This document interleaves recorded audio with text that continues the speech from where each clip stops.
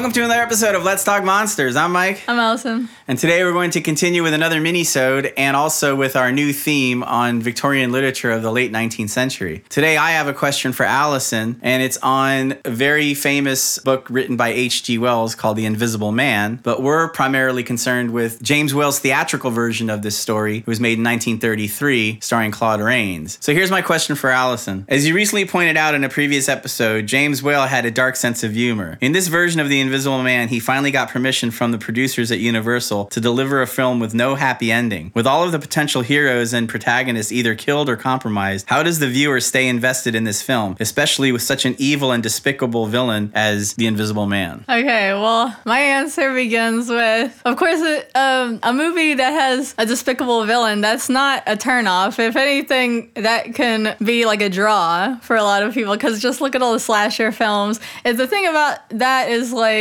the Invisible Man, I think, is interesting for two main reasons. Like, number one is all his answers. Well, I guess three reasons you could say, because one of them is the special effects. Like, the special effects are so, like, fascinating to look at. And they would have been back then even more, because, you know, no computers and stuff like that. But, yeah, I think the Invisible Man, you know, he just has this, like, he's evil, and he's just mean, like, pretty much for no reason. I mean, they say that his drug that made him invisible turned him crazy, too, so you could try to make that an excuse, but basically, he's just, like, a terrible person. He goes all around, and he's always joking and trolling and pranking people and, like, doing these, like, fucked up pranks, but it's, like, funny to watch, you know, because you always want to see, like, what is he gonna do next, you know, and stuff, and how is he gonna use his invisibility, like, to his advantage. But then near the end, it's, like, snowing, you know, and they're following, like, his footsteps and stuff, then you're like, oh, how are the people who are chasing him, how are they gonna overcome his invisibility? Because obviously he's not like immune to regular things. They just can't see him.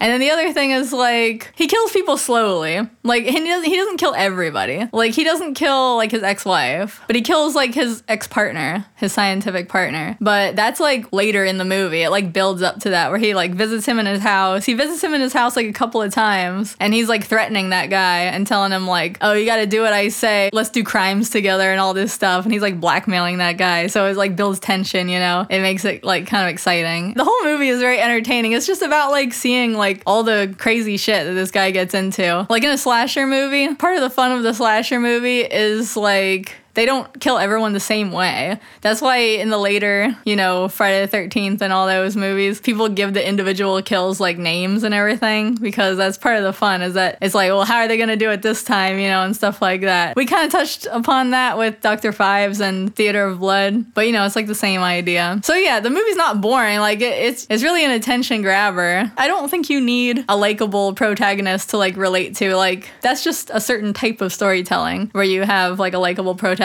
There's always the option to just have a story like this, you know, where you're basically watching, like, a bunch of chaos unfold. So that's it for today. Tomorrow we'll be back with one more episode on Victorian literature, and then we'll be on to a new theme. Bye.